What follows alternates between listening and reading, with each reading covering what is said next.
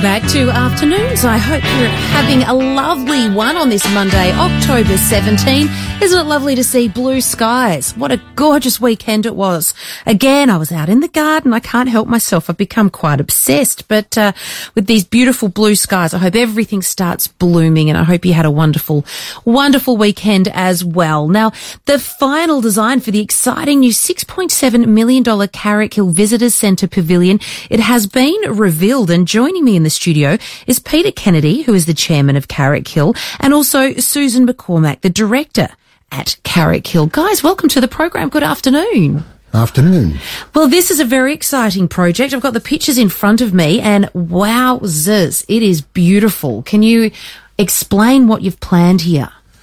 Well, it's taken us quite a long time to get to this point.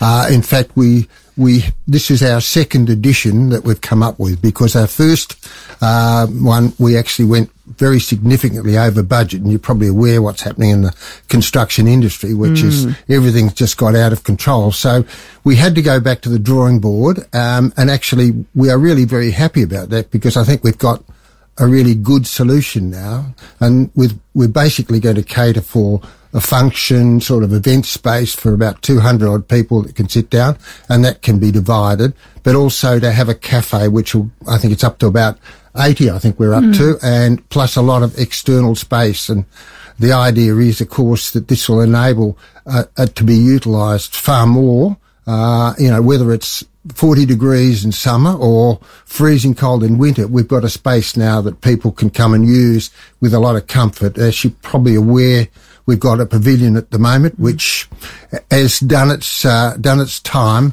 but it really doesn't help us, provide the right level of amenity that we'd like to provide. Yeah. Sometimes less is more. You go to the drawing board and you get these big elaborate plans, and so this is just really simple and ticks all the boxes, doesn't it? Has the feedback been good? Yes, definitely.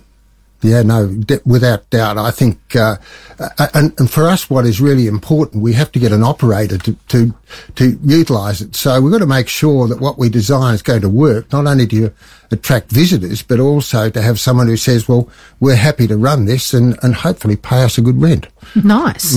That's the bonus, isn't it? Well, I mean, you've been in the building industry and so you know a little bit about it. So, I mean, you wouldn't have expected building prices to go through the roof like they have. So, you've got to adapt with the times, don't you? Oh, absolutely. And I have to say, and I've been involved with a lot of projects over my 40 years in the construction industry, and I don't think I've had a harder project to get off the ground. It's just whatever came up just seemed to be another roadblock, and working through each one of them. But as I say, at the end of the day, I think we've got something that really works. Will be fabulous. So what were the roadblocks? What were the hurdles? Well, there's a lot of bureaucracy, of course, that you have to go through, because this is a government project. So we have to deal with, the departments and get sign off for those. And generally, if you're in the commercial sector, you can get that turned around fairly quickly, but it's not quite the same within the government ranks. So there are those sort of issues. But I think the biggest thing was working out what we wanted. We did start off, we said, we'll have a sort of a formal restaurant. We looked at that, and then when we did some market sounding, we found, well, that really wasn't going to work for us. So there was just really, I suppose, the iterations of going through as to what was going to be the best outcome.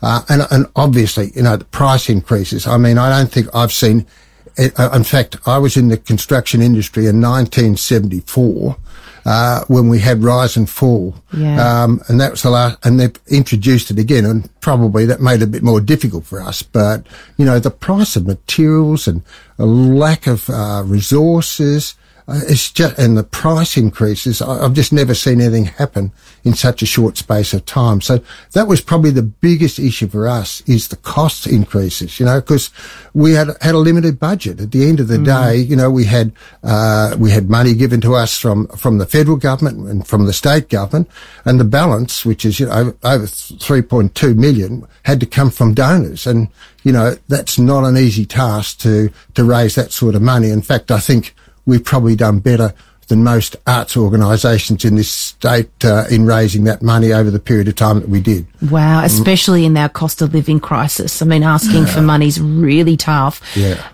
Without naming names, who are the type of people that donate to a project like this?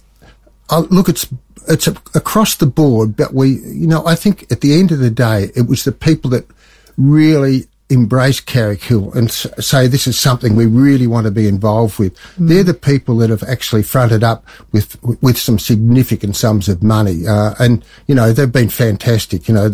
But a lot of that too. You've got to explain to them why we're doing this. What is the benefit? And then they've got to get behind that, But it took quite a long time, really. You don't just go along and ask someone for a big lump of money. You've got to sell the story, and tell them why you want to do it. And I think that's what we've achieved. And we've got some very strong donor support. Yeah. Well, it is a beautiful story, but some listeners may not know the story of Carrick Hill. Can you tell us, Susan, what is Carrick Hill? That's a very interesting point, because when I first started at Carrick Hill, a lot of people have different perceptions of it. Some of it think of it as just a house. Other people say they went there for a wedding. I think a lot of people don't really understand the full range of what is on offer there. And it's phenomenal, really. It's a gorgeous historic house with a fantastic modern art collection within it. These 40 acres, I'm not in hectares. Anyway, there's wonderful English garden surrounding it, and a sort of country park, and then surrounded again by endangered bushland. So altogether, it's just a fantastic offer, I think, and something for everyone. Who had it beforehand? Has it been handed down from a family? Yes, it belonged to the Haywards. Bill Hayward was the Hayward family owned Johns Martin's. So the old department store that was so successful here for many years. And he ran it for during his life as well. And Ursula, his wife, was a bar smith, which, a wealthy pastoralist family here in South Australia. And they were, in the time, a fantastic power couple, really, in Adelaide. And they hosted many events up there and dinners, and brought, people from all over the world. They travelled the world too and collected art and made connections. And so they really did a lot for South Australia. Bill in particular, they weren't just wealthy, exclusive people. He brought in the John Martin's pageant, for instance. He saw the Macy's pageant parade in New York and thought Adelaide should have one. Wow. Isn't that great? 90 years ago this year. And he also, in the war, saw all the GIs exchanging whiskey for Coca-Cola, and so brought Coca-Cola to South Australia. And when the Beatles were coming to Australia, they weren't even going to come to Adelaide, and he underwrote them coming to Adelaide. Really? So I thought, he's a doer. Yeah, isn't he? He cared about community as well. So I think that's a really good message from Carrick Hill that they really wanted. And then at the end of their lives, they decided to give the entire estate to the people of South Australia for their enjoyment. So, really wonderful gift. Tell us about the art collection. There's a really wide range. There's when they were on honeymoon in England back in the 30s, there was a fantastic historic heritage house being demolished, which was what was happening in England at that time. And they bought a lot of the interiors there. So they bought the fantastic staircase and wood panelling and things, and they're 17th century, and imported them back over here, and then built this what was then a modern house around it, sort of arts and crafts style house. So it's got some really wonderful 17th century interiors, but then they collected contemporary art, and so there was a lot of which is now modern art in our minds. So lots of fantastic art from England, France, and also Australian artists. They really supported both British and Australian artists a lot, and were great friends with them. So they've got some wonderful collections. So as it stands today, in its current form, can you take the family up there, or just take a drive up there and explore the grounds? Most definitely, yes. So there's it's only 15 minutes from the centre of Adelaide. People sort of imagine it's further away. There's lots of car parking, and on weekends it's full of families. There's the gardens are great to run around in. There's hills that children can roll down, and there's also a storybook trail you can take them on. So there's lots to do, and the house itself, of course, is wonderful too. It sounds like you just step back in time. Is that the feeling you get when you visit?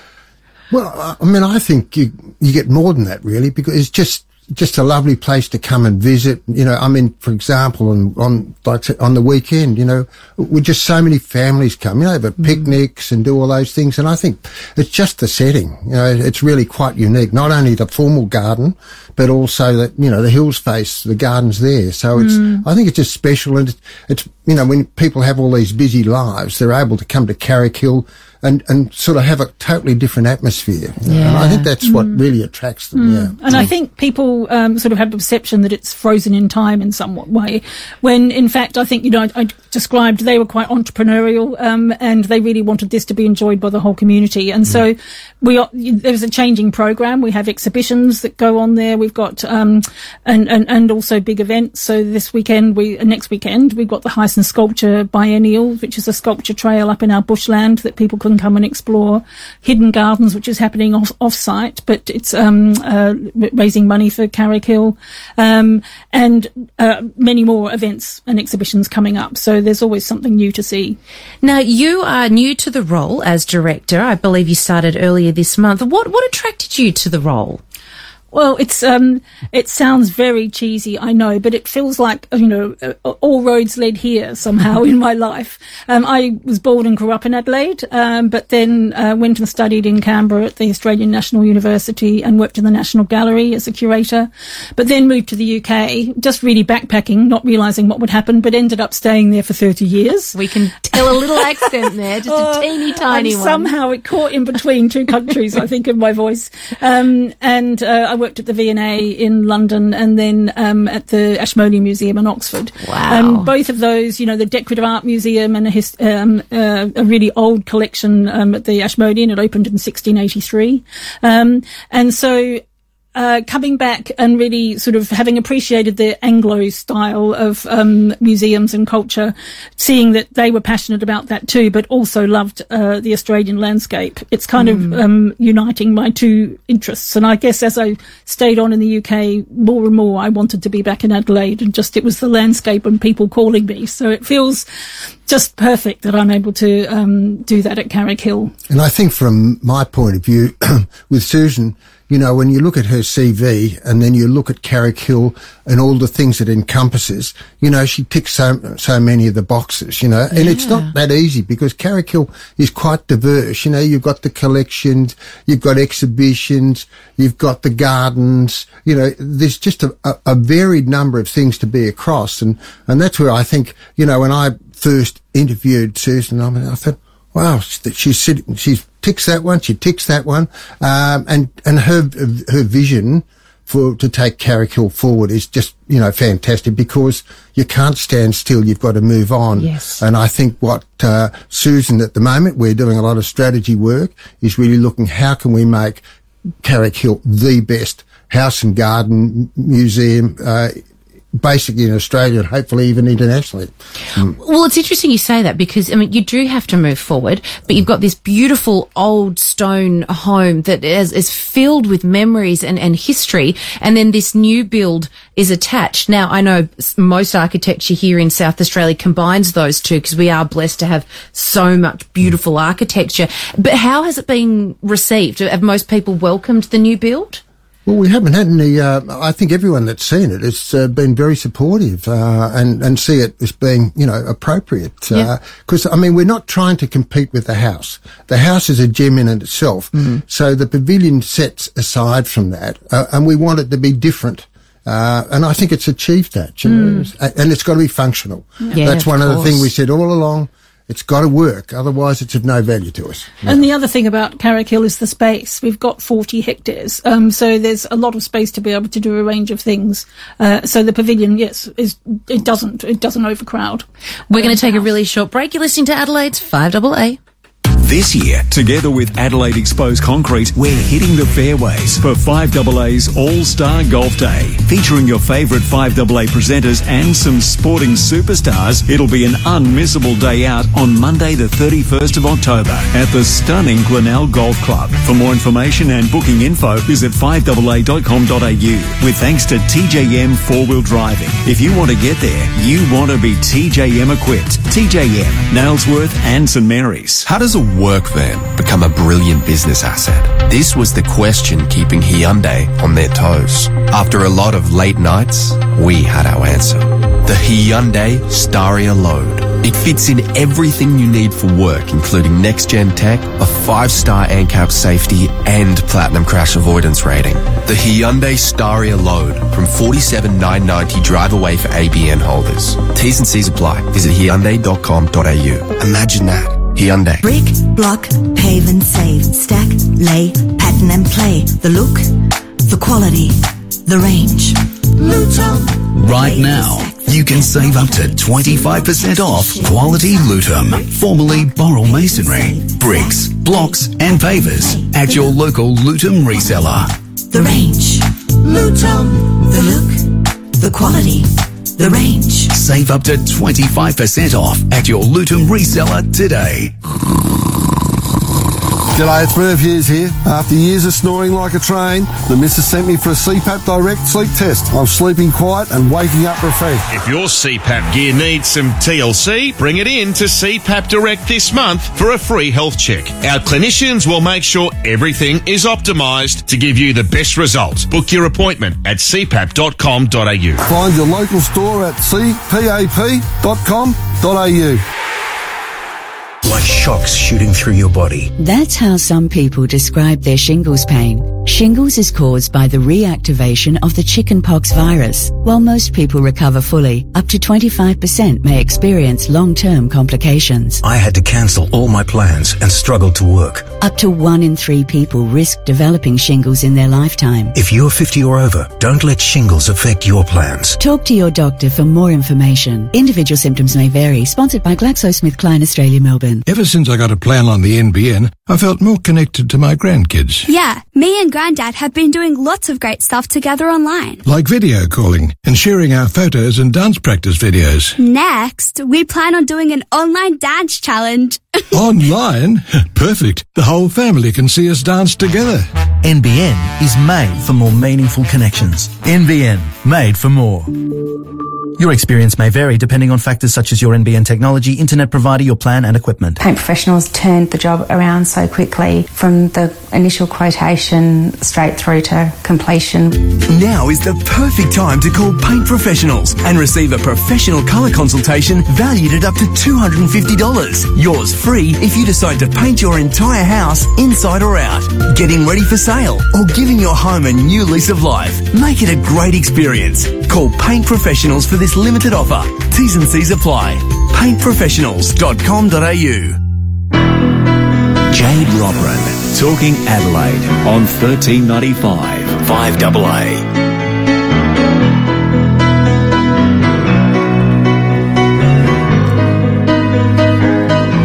Welcome back to Afternoons. My guest in studio is Peter Kennedy, who is the chairman of Carrick Hill, and also Susan McCormack, who is the new director at Carrick Hill, just a month into the role at this beautiful estate located in South Australia.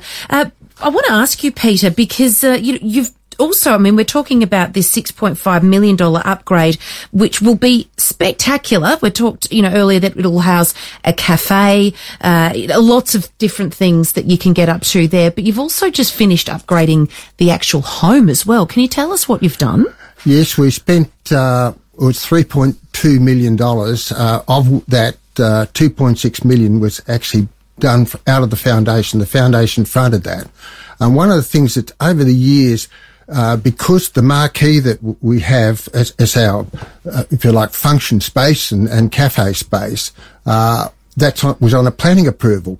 And this went on for year on year. We'd get another 5 years, and then, of course, there was no money to do it. And there was a couple of attempts there to see, well, how can we put it together? But they never eventuated. And so we made the decision that we're going to make it happen. Mm-hmm. And that's when we went on a fundraising drive to really put that together and make it happen. But it turned out to be quite difficult too, because as we opened it up, we put in a stair, because at this point of time, the only way you could get up to the first floor was by stairs with no lift. So we put a lift in, and also there was an attic space which was fundamentally fairly derelict. So we redid all of that and made it into a gallery. Oh, wow. And there's also another little room that we've got, which is now a boardroom up there. So we totally revamped that. But of course, when we did that, it posed a few difficulties, because then we had to have a fire stair.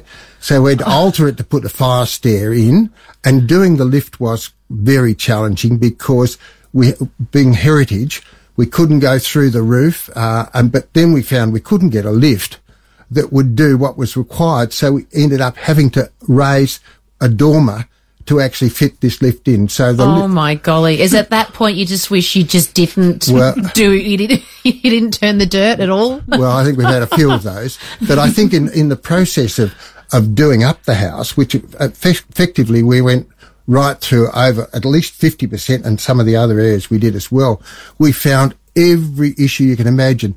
Basically lack of proper maintenance and faulty work done over many years. Golly. So are you talking plumbing, electrics, you name it? The whole lot, security, everything, In fact, even structural. We had one area in the building that potentially could have fallen down. Gosh. And we're talking stone all throughout here, aren't we? Well, this is the exterior of the building was actually underpinned a few years ago before, but that was probably the only substantial work done on Carrick Hill. So this is mostly interior, and trying to, do up we had to move all the security. Like a lot of stuff was up in the attic. They just, every time someone wanted to do something, they'd just throw it up there, and wires were going everywhere. It was an absolute mess. So we had to fix all that up in the process. So it was quite challenging. And of course, fortunately, government did stump up and pay all those extra costs for the make good of the maintenance side of it. So whilst the foundation put up the 2.6 million, the government picked up the balance up to the 3.2. And, really at the same time, we had the cafe, which we actually did up to make that more presentable. And in the interim, we even looked at the marquee, and we put in air conditioning, we put in heating, and just to make it last until we got the pavilion up and running. And that sort of helped as far as people coming to Carrick Hill. It was a more pleasant place to come and eat and drink and do those things. So, well, it is certainly a beautiful and pleasant place, and you've got a pretty jam-packed calendar. Tell us about the hidden gardens. Well, you better do that. It's a lot of work. I can look, I mean, it's been amazing. This is all run by volunteers, and it consists of 4 gardens that've been in the hills. They did 4 gardens last year. And they're doing another 4 gardens, which happens this Thursday. I think it sold out in a day, didn't it? 2 days it sold. 2 days. I tried to get tickets and I jumped on. Sorry, it sold out. I couldn't believe it. Yeah, amazing. And the same situation even when we did it the first year. And I think this year it's even better. I mean, the work that these volunteers have done, in terms of growing plants, food stalls, is just outstanding. How beautiful. And they're just... I'm just blown away by how these people just come and do these things for us, and I think it's a little bit of about a passion for Carrick Hill, but also that they're just a good team. They really work together. So we're really spoiled, and it will make a significant amount of money for Carrick Hill for the gardens, because it's specifically going to the gardens. We wanted to make sure that those monies went into the area where the money was sourced from. Because it's been our view, we want to make the gardens just so much better. Who cares for the gardens? That'd be a full-time job, I'm guessing. Well, we've got fundamentally 2.6 gardeners, and we get volunteers that come in every week. But it is a real struggle. We could do with another 3 gardeners, and we still wouldn't have enough. Wow! So it is a challenge for us. But I think if you go to Carrick Hill, you'll see, it's actually improved absolutely incredibly in the last few years. And we're also lucky we've got a garden and grounds committee, which consists of a number of the high profile garden people in this state. who give of their time as well. So, we're pretty You're very lucky. blessed. Yeah, absolutely. Absolutely. Well, guys, it was so lovely to have you and very excited about this project. And you've also got the hyacinth sculpture, as you mentioned, Susan, coming up, and also the guiding lights. Mm-hmm. Quickly tell us about that. Well, Guiding Lights is up in our exhibition gallery on the top floor that Peter talked about. And what we have a fantastic set of, another set of volunteers who give guided tours around the house. And some of them have actually been doing it since 1986 when Carrick Hill first opened, and they're so knowledgeable. And so what we asked them to select an object that they particularly loved and to explain why. And I have to say it's a beautiful exhibition. It looks great. And so there's that Ursula's gorgeous Dior dress, for instance, up there, but fantastic, a Minton bowl and other objects from the collection, and with a fantastic wall panel just describing what different people love about it. Oh gosh, she would have a beautiful wardrobe, wouldn't she? Where's her jewellery? Where's that hidden? I'd like to have a look at that too. Maybe it's in the cocktail cabinet. Who knows? Nice. Well, Peter and Susan, thank you very much for coming in. Thank you very much. Yeah, thank you.